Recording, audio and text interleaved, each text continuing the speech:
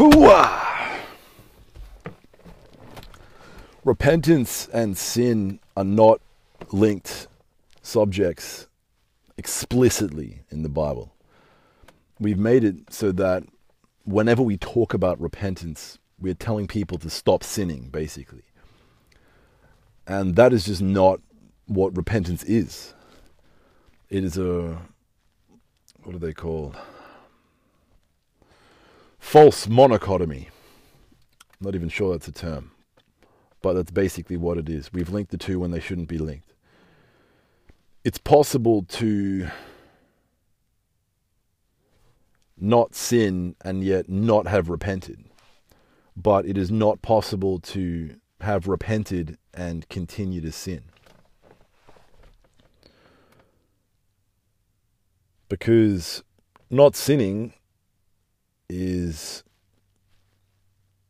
one thing, but repentance is very clearly defined in Scripture. Actually, maybe not very clearly, but it is at least strongly suggested as to what it means. And ultimately, repentance is the turning back of the mind back to what is true. It is to take false ways of thinking and replace them with correct ways of thinking. That is what repentance is. Repentance is not to just stop looking at porn and stop murdering people and stop bloody shoplifting at every store you go to. That's not what repentance is. Repentance is to come to an understanding of what is good and true in your life and in the life of Jesus Christ, and adopting and fully, wholeheartedly embracing the truth of the gospel in your life and in your heart. That is what repentance is, which is why it's impossible to repent and continue to sin. But it's easy for me to stop sinning, so to speak, and not repent, because I can go not cheat on my wife, because it's easy to not do that, because I love my wife, and because I know that to do otherwise is destructive to my own life, to her life, to the marriage, to those around me. I can see the ramifications of it. It doesn't take a genius to see that. But that isn't necessarily me not sinning. That is the product of repentance, because I can see the goodness of purity and of having eyes only for the person in whom with whom I'm in covenant. And like a lot of things in the gospel and in the way that we preach the gospel, we have made it all about something that it's not. Repent and turn from sin is something that you can say, but repentance is not telling someone to stop sinning. Telling someone you need to repent is like this catchphrase that we throw at people who we think needs to stop sinning. And that is not what they need to stop doing. People don't need to stop sinning. They need to start sunning, essentially. SONNING. They need to start understanding the truth and the correct way of thinking and the correct way of adopting their heavenly reality. Because there's far, far too many people out there who don't sin and yet haven't repented. And they are the reason the world is going to hell. Christians who don't sin but haven't repented are the reason that we walk past people on the street, unable to walk in that which is necessary to bring about the seeds in people's lives necessary to transform them. And if you listen to my podcast on street evangelism not necessarily being as important as we make it seem, I'll talk more about that and how I do value street evangelism, but I don't necessarily think it's the be-all, end-all of winning souls. But, going back to what I was saying, Christians who, they don't sin, so to speak. I mean, like a lot of people are bound in habitual sin, but for the most part, I think most people who are sincere towards God don't have lives characterized by it.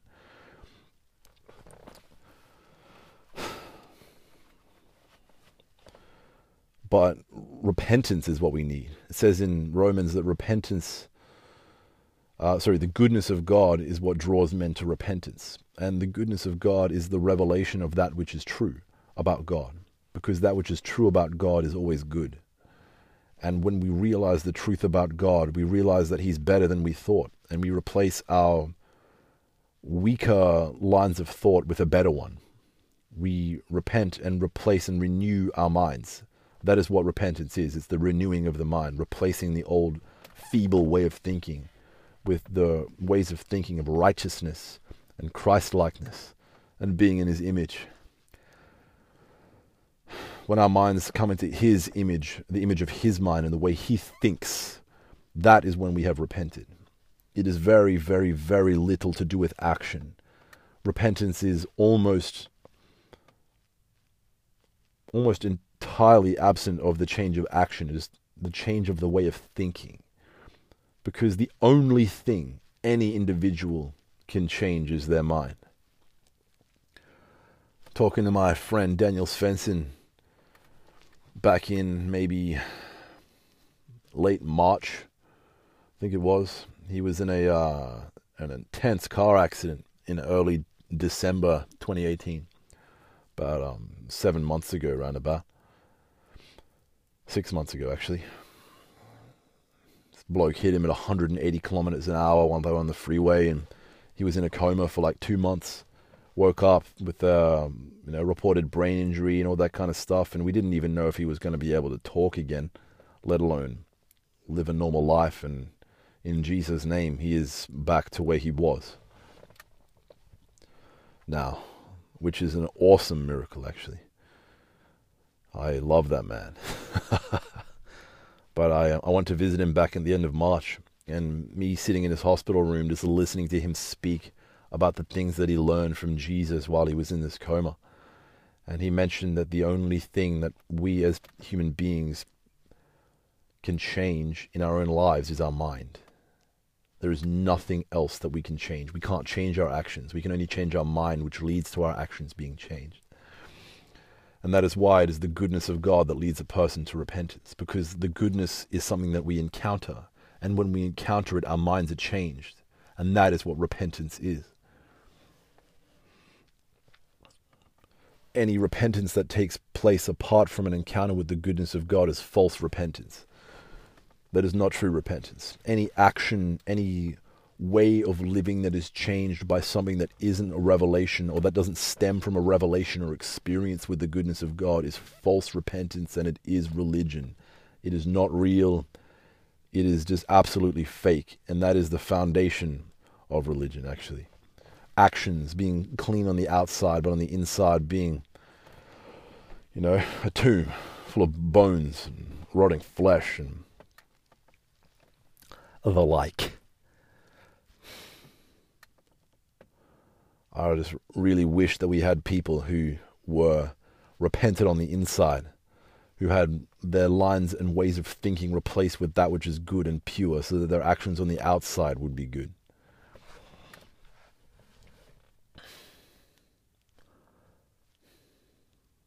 Godly sorrow produces repentance as well. Some people say that the godly sorrow that produces repentance is the repentance for so-called Christians, but the goodness of God that leads a man to repentance is the repentance for people who are encountering God for the first time. I totally disagree with that notion. I think it's for both, because godly sorrow is produced when your mind comes to the place where it understands that the way it was thinking previously was comparatively weak. The way that we were thinking was not accomplishing that which we thought it would. Because oftentimes the repented mind is a mind that has come from a line of thinking that was self-orientated, and coming to the place of being others or God-orientated. That is what repentance, I guess, looks like manifestly. And that's why godly sorrow is produced, and why it leads a person to repentance, or it is in itself the path to repentance.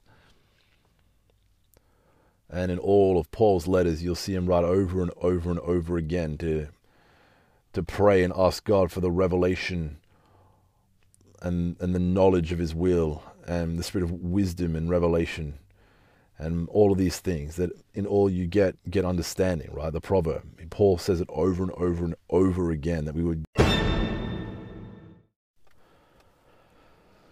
Someone called my phone just now as I was talking. Can't remember what I was saying. Something about godly sorrow leading a person to repentance. Godly sorrow is the path to repentance. Paul, just over and over and over again. Sorry if I'm repeating myself here, but can't remember what I was talking about at the end just now. Paul, over and over again. We must get understanding. And what is understanding? It is the right way of thinking. Understanding is to get something that you didn't have previously. It is to upgrade your way of thinking. It is to replace ungodly thoughts with godly thoughts. It is to replace thoughts that were not like Christ with thoughts that are. That is repentance. That is getting understanding. That is getting truth. And Jesus says that you shall know the truth, and the truth shall set you free. And truth and freedom are inseparable. More than the truth setting you free, I think the truth is freedom. Not to try and, upgrade on or stand up the words of Jesus Christ. I just think that it might be a better way of interpreting that passage to say that the truth doesn't just bring freedom. The truth, receiving the truth, is to receive freedom. You can't separate the two things. Because when you start to think like him, you start to feel like him. You cannot think like Christ and not be free like him. You cannot think like Christ and not be peaceful like him. The only thing we're lacking is the way that, the means by which we think like him. It is the only thing any person in this whole world is lacking. The only difference between me and a fighter in ISIS, or one of those school shooters, or those serial killers, the worst people in the world, the only difference between me and them is I have a different way of thinking to them. I have a different worldview, a God-inspired worldview. And if their worldview was God-inspired or saturated in encounter and experience with the goodness of God, they would not be the way they are. So it is only a differing and understanding that separates the destinies that we walk in. Because if I was raised in an environment where I was taught to hate people or to want to kill people, or that there was glory in killing people, that would be what would be occupying my line of thought. But I have trained myself in Scripture, and even though my mind will try and deviate from time to time, I bring it back into line in Jesus' name, because I know what is true, and I have a better way of thinking, because my mind has been upgraded, and it is constantly being upgraded, line upon line. I don't live the way I do now that I did 10 years ago. Sometimes we blindside ourselves into thinking that we are living the exact same way when we get the temptation to be dismayed, but it is a lie. I don't get as discouraged as I used to get. I don't get depressed. I don't have bad days. I don't have sad days. Sometimes, man, if you let your mind go down rabbit holes, you can begin to convince yourself of things. But part of upgrading your mind to the repented mind of Christ is to begin to implement truths and understanding that weren't there before. And as you do that, and as you experience the freedom that comes from that, it will become your inbuilt default, and you won't have to go through the hard yards of getting it established again. That is the renewing of the mind. All we lack is understanding. Repentance isn't just not sinning. We need to absolutely separate those two subjects. Just totally, we need to stop preaching that. Why the heck are we putting people in bondage by preaching that? It just makes people sin-oriented instead of freedom-oriented, truth-oriented.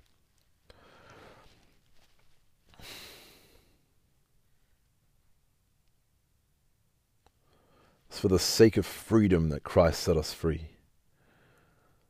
That verse used to just baffle me. I don't understand why it was worded like that, you know? Like, obviously, he set us free for the sake of freedom, right? But I guess it's not as obvious as that, because people think that he set us free for a particular reason, but it is freedom in and of itself that is why he set us free. He didn't set us free for his own, selfish gain. And, man, there's people who just say that God did everything for his glory. That is something that people love to preach. And it sounds noble to say something like that. To say that God did everything for his own glory. It sounds like the most noble thing in the world to preach. Hallelujah, let's bring glory to God. That's why he died. Let's not touch on his glory. The glory is his, because he did everything for himself, everything for his own name. And that's just garbage. God did everything for us. And in turn, we lay down our lives and do everything for him. There was no selfish motive in God at the cross. It was not about him, and it cannot be about him. 1 John 4 says that God is love. 1 Corinthians 13 says that love is never self-seeking. Therefore, God is never self-seeking. He did nothing for his own sake. And if love is never self-seeking, then why did he die on the cross, if not for his own glory? It was to reunite us to him. Those who were lost are now found. Through him, they are saved. We are saved. We are free. That right there is a line of truth that will upgrade the way you think and see God.